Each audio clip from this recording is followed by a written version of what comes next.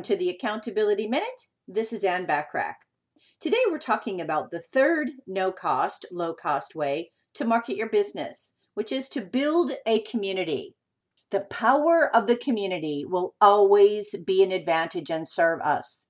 Create an in-person or virtual community where like-minded business owners can meet once a week, let's say, to discuss marketing strategies that work or brainstorm new and innovative ways to attract ideal clients. Use your business brand or personal philosophy as an anchor to the community, and you'll be providing what no one else can.